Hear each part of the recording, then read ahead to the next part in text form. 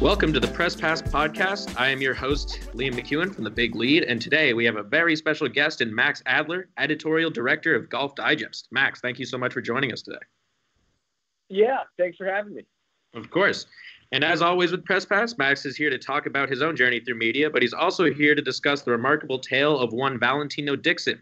Dixon spent 27 years in prison following a wrongful murder conviction, and after he brought his story to Max's attention, he was exonerated in 2018 following the unrelenting efforts of Max and other parties to allow the truth to come to light. But we'll get to all that. So, Max, how about we start by just sharing your own journey through this industry from when you first realized that this was what you wanted to do to where you ended up now as the editorial director of Golf Digest, and through that learned about Dixon's case. Sure. Yeah, I'm not really sure there ever was a moment where I said, this is what I want to do. I just kind of followed my passions of wanting to be able to play golf, and I was able to play golf for free as long as I could, and then that sort of segued into a job for Golf Digest. I got into golf via caddying when I was a teenager, and we could play for free after work. And then I played college golf, and that segued into a postgraduate scholarship to University of St. Andrews in Scotland. Continued to play college golf, and that's when I started doing some freelance ghostwriting assignments for Golf Digest. As I was there under this sort of academic athletic scholarship called a Ransom Scholarship. And so I went straight from Scotland to Golf Digest. So I've never been that good a player, but always managed to find a place to, where golf was the environment. And how did you just see writing as sort of your segue into it after you were done with college? Yeah, so I was a studio art major in college. Had no real or concrete career ambitions. And then part of the deal was, in order to become eligible for this Ransom Scholarship to the University of St. Andrews, I had to get into a graduate program. And seeing as I had none of the other requisite classes for anything more any of the more sort of serious or scientific disciplines, I was able to, get into the School of English as someone who had a sort of general humanities degree, and was really interested in writing short fiction and short stories and, maybe becoming a novelist. And so it was really sort of a love of writing married with a love of actually playing and competing in golf.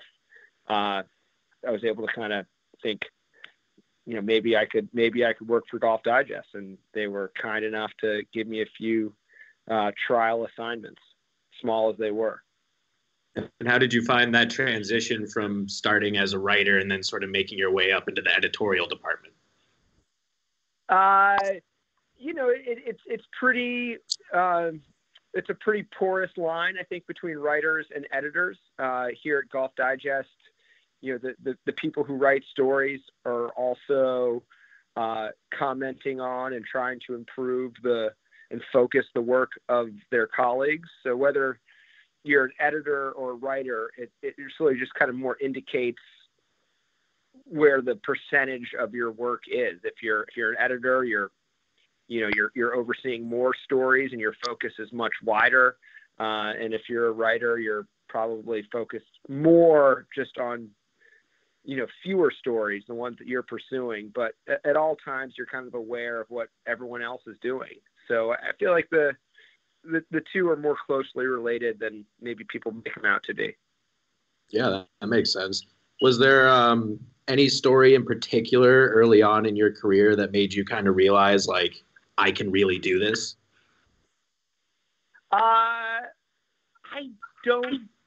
can't think of one in particular, but I really love that golf could be this springboard to write about just about any topic. Because, if you're writing about golf, you're writing about people. And if you're writing about people, you're writing about different jobs, different things in life, different stories and stresses. So as long as a story has like one element of golf, as it touches the game in some tangential way, you can kind of be freed up to write about anything. One of the early series I did was this thing called Golf Saved My Life. And it was looking at a way in which golf was either literally or metaphorically help someone get through a rough time in their life. And I remember interviewing Reg Murphy, who you remember from the USGA, who was kidnapped and put in the trunk of a car rather, for close to 40 hours, and used golf as this sort of like continuous memory that he would play rounds in his head to avoid freaking out. And then I talked to another guy who he won a closest to the pin contest, and part of that closest to the pin contest was an award to go get a checkup at a hospital. And he goes and gets his checkup, and sure enough, he needs heart surgery that afternoon. So it's like, so you end up writing about kidnapping, you end up writing about police, you end up writing about hospitals and medical care, all with golf being just the sort of initial element into all of them.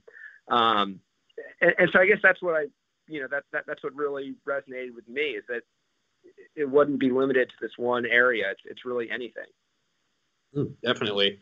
And what is it exactly about golf that you feel like it speaks to people at levels that other leisure sports might not necessarily reach?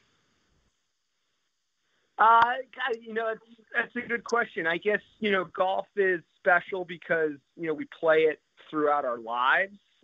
So, there's more things, it's going to be set against a sort of richer and fuller, background, because if you're playing it throughout your whole life, that kind of brings everything into the world to that sport. And then, the other way to think about it is, golf, if it takes 4 hours to play, you might actually only be standing over the ball and hitting the ball, if you add it all up, for like 5 or 6 minutes. Yeah. And so it's this huge amount of time to be walking, riding in a cart, talking with your playing partner. So golf's got a lot of space to it, a lot of dead, empty space, which I think just leads to greater storytelling. There's an old adage that in sports, the smaller the ball, the greater the journalism. And so you think about baseball and tennis having these great, rich cannons of storytelling behind them. And maybe, something like basketball, a little less so. And, maybe it's not exactly the size of the ball, but it's sort of the amount of, dead time or downtime in those sports. Yeah, absolutely. That makes a lot of sense. And that makes for a natural transition into a discussion about Valentino Dixon's case. Now, it's been about 1 year since you wrote your final story on the situation. For some listeners, this case is very well known. Dixon wrote you a letter for that column, Golf Saved My Life, back in 2012, explaining his situation and that drawing golf scenery helped him get through his time in prison. Once looking into the case, you realized a mistake had been made and dedicated yourself to correcting that mistake over the next 5 or so years. But for those who aren't so well acquainted, what initially stood out to you about Dixon's story when you opened that first letter? Oh, God. What really stood out was that it was handwritten. It was this, 2-page college-ruled letter in, like, the most perfect penmanship you've ever seen, versus, like we all know, the torrent of your email inbox. So just getting a letter like that was handwritten was enough to capture your attention. And also, in addition to that, was a very small drawing that he had included within the letter that was, quite aesthetically beautiful. So, yeah, I mean, just getting a letter-sized envelope postmarked from a maximum security prison, that's enough to, I think, make anyone want to read it and really wonder deeply about it, versus just getting a note on your email or a direct message on Twitter or something. Yeah, And then so after the letter, you went and interviewed Dixon at the prison. What was that like for you as far as when you just realized that this is because like that was probably was that a moment where you realized that this is a bigger story than you might have expected? Yeah, I did a bit of background and digging before the first time I went up to Attica Correctional Facility to visit him. But it was the first time I had ever been in a facility like that, and it was built in the 30s. It's as dark and grim and intimidating an environment as you might imagine. And then also the element of, you feel like you have the facts of a story somewhat down, and so much really hinges on whether one person is telling the truth or not. And then as as a journalist, there's just this amazing, you kind of know it's real or it's not when you sit next to a person and talk to them. You have a good feeling for whether they are, they pass the smell test for lack of a better metaphor. And, sitting across a table from Valentino, his handcuffs were taken off. I'm within this close physical space to someone who's on paper a murderer.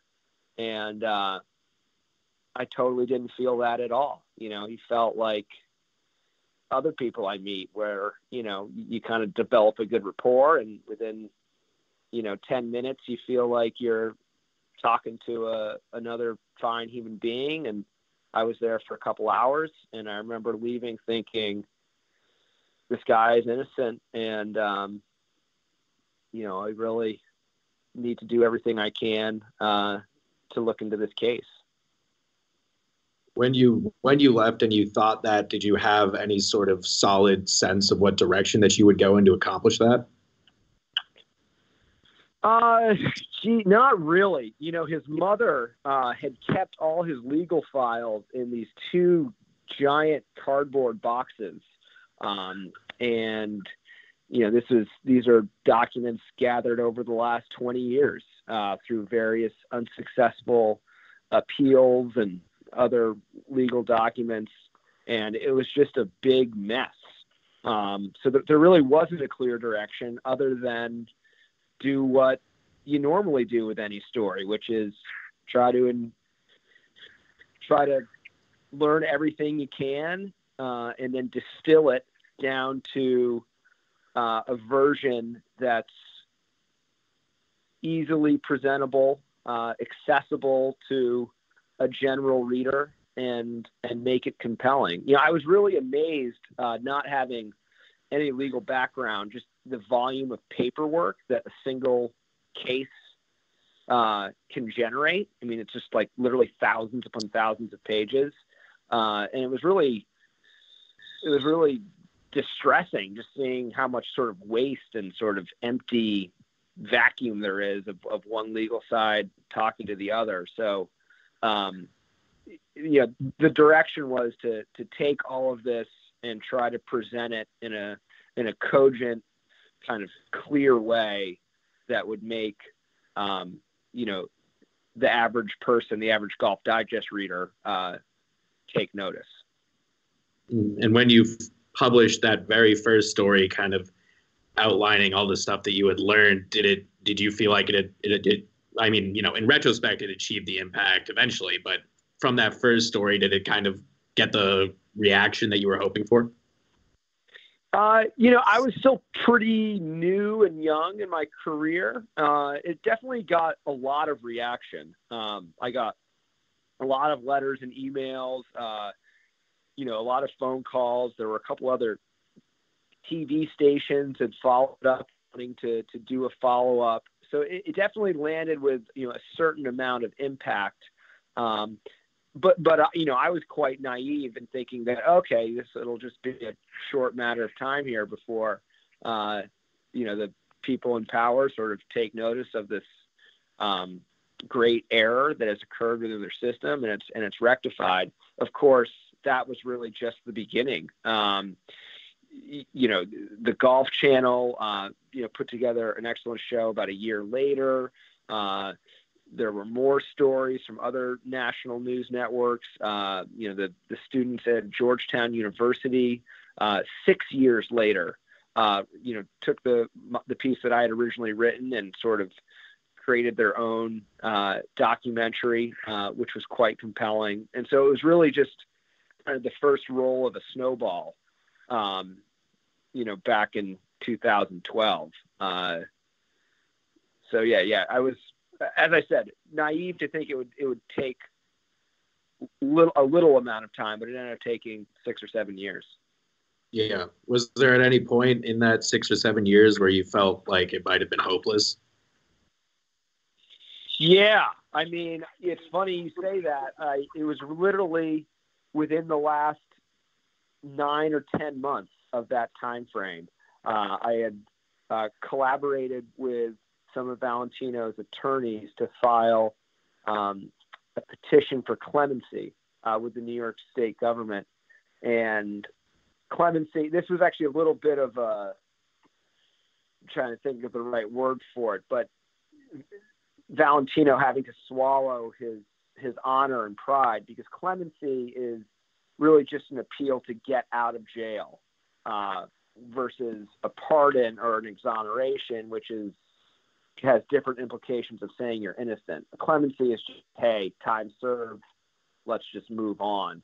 And for a long time, he hadn't wanted to do that, but then he finally decided it was, worth a shot. And his attorneys, based on a couple of different interactions they had had with people in the correctional system, thought that they had a pretty good chance. And we would know by Christmas. And of course, we received no word, so we knew that petition for clemency had been denied. And so that's when I really felt pretty hopeless. I kind of 5 or 6 years had transpired, and I thought, man, I don't know what the next move is. And then walk us through kind of that last segment where you felt like that, but then things turned around and Valentino ends up getting released. Yeah, so I get a phone call from this young woman, Isabella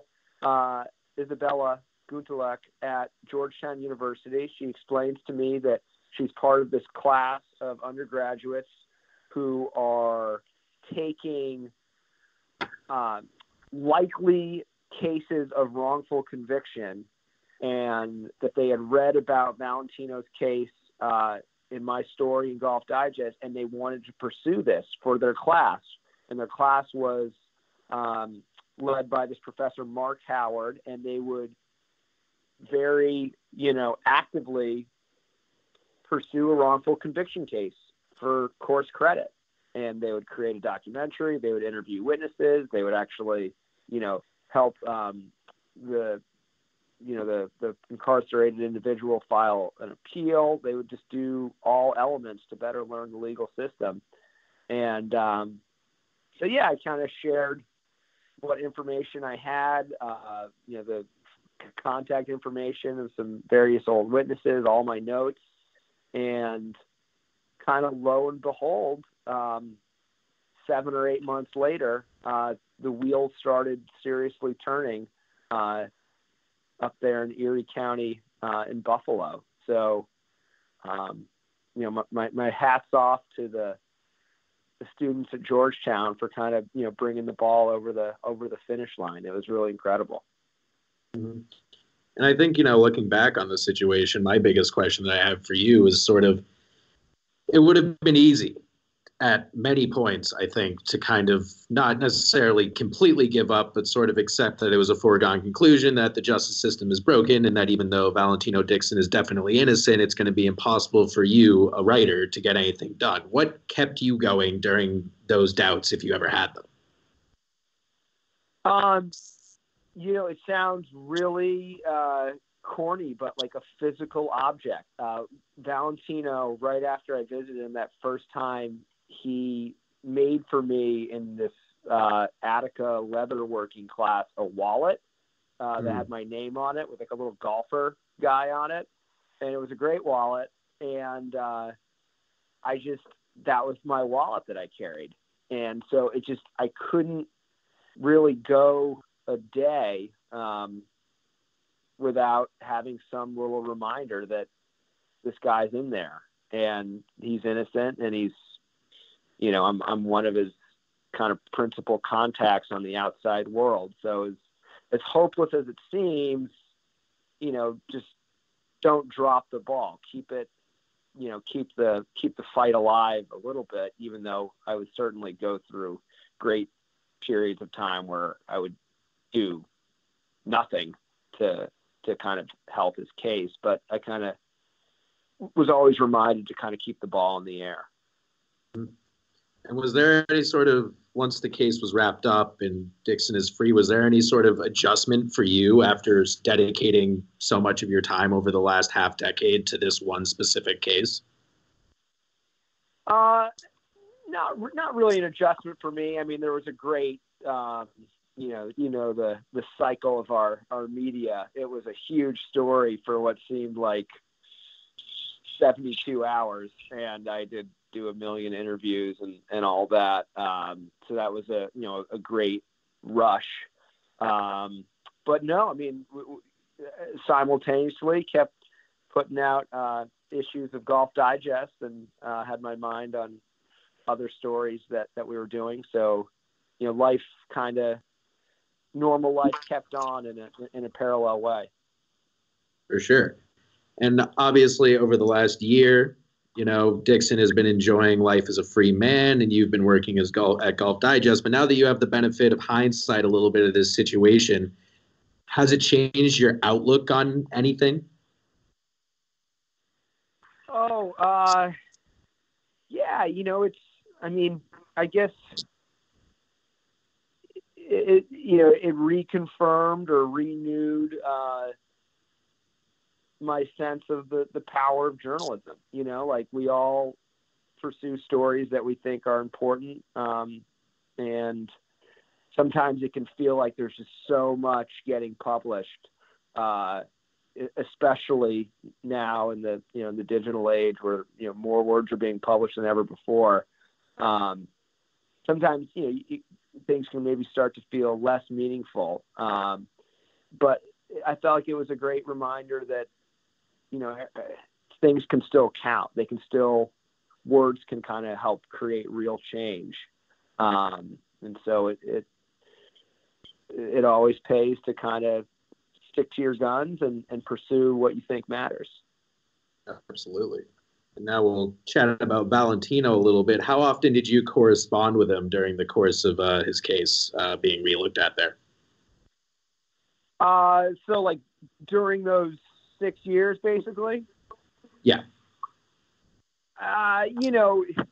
It would vary. I would say, there could be something around, there could be a great flurry of activity around, me helping to, draft a letter towards a certain official that he wanted me to talk to, or some other kind of like media opportunity. But by and large, I would say it was probably 4 or 5 times a year. Yeah, kind of like once every 2 months. It would certainly slow if there really wasn't much going on. The case kind of is stalling. You're waiting on some paperwork to either get accepted or not accepted. And in those downtimes, those kind of become tough phone calls to have with someone who's locked away. So we kind of had more. I received more letters from Valentino than I certainly wrote to him. But what I would do is I would send him back issues of Golf Digest because he liked having the reference material from the photography in there to use for his drawings. So that was kind of the tenor of our communication relationship. Mm-hmm. And have you guys kept in touch now that he's out of jail? Oh yeah, definitely. Probably more this year than any other before. Makes You sense. know, we've been on a couple trips together. We went to Mexico. I taught him how to play golf a little bit. I was there when he reunited with his wife. You know, we've done a couple little speaking engagements as he started a charity called the Art of Freedom Foundation. I took him to the Masters because he always wanted to go to Augusta National, and introduced him to Jack Nicklaus and Tiger Woods. He told Tiger he was going to win the Wednesday before the Masters, and sure enough, he did. So that was a pretty amazing little moment. So yeah, you know, we've had a lot of opportunities to get together in New York and Florida and Georgia and Mexico, and yeah, he's definitely a true friend. Yeah, that's one of those experiences that definitely solidifies a bond for life, I'd say. Yeah, I hope so. Hope so. All right, and then we're just going to shift to the last part of the interview here, which is just some little lighter questions on the lighter side of things. What's your favorite memory with you and Valentino? My favorite memory with Valentino is him walking down the courthouse steps the day he was exonerated. And I had told him kind of a few days prior that I wasn't sure if I was going to be there. And then I went. And so I kind of surprised him a little bit. And this is just this epic moment for him in his life. His family is there, news cameras there. It's sort of a sea of about, 70 or 80 people gathered on the streets of Buffalo. And, he's just beaming a smile from ear to ear. It's a sunny, perfect day. And he's walking down the courthouse steps, a free man. He said his legs were just shaking and numb. And, he sort of gave me a big hug, and he was sort of surprised to see me. And that was the moment. There've been a lot of moments, but that one was memorable. Yeah, that's a pretty remarkable moment to be a part of, especially Sonny and all that. I mean, that's straight out of a movie. Yeah, every time I'd been to Buffalo, like on various trips going to Attica or up there for other reasons, it had always been raining and foggy. And like that time, it was the first time I, saw Lake Erie actually, because it was actually clear, and it was perfect, as you said. Yeah, yeah, nice weather in Buffalo. Hard to come by unless it's a miraculous moment, I say. Then just sort of from a general standpoint, you have been in the industry for a while, and you especially went through really, really unique as far as Valentino's story goes. Is there anything that you wish you knew when you were first starting out that you know now? Yeah, I mean, I wish I had a crystal ball and realized just the ways that digital publishing would transform our industry, and gotten out ahead of it in a few different ways. But I don't really have a great answer for that, other than I feel like there's so much I need to learn every single day. Mm-hmm. And then what's the one thing about your job that you feel like other people don't know or don't necessarily understand? I guess the one thing about my job that maybe people don't understand is that we're just not playing golf every single day. Putting out a magazine every month, putting out a website that's updated with, 15 to 20 news stories every single day. There are a fair amount of emails and work calls and deadlines. So, not to complain, I think it's about the coolest job in the world, but I think people have an outsized notion of how much golf we actually do play. Mm-hmm. And then finally, last but certainly not least, this might be a tough one for you. What's your favorite golf course that you've ever had the chance to play? Favorite golf course that I've never had the chance to play, or that I have played? That you have played, but also that you haven't played, because that's a good question now that you mention it. Okay, well, I'm not a big favorites guy.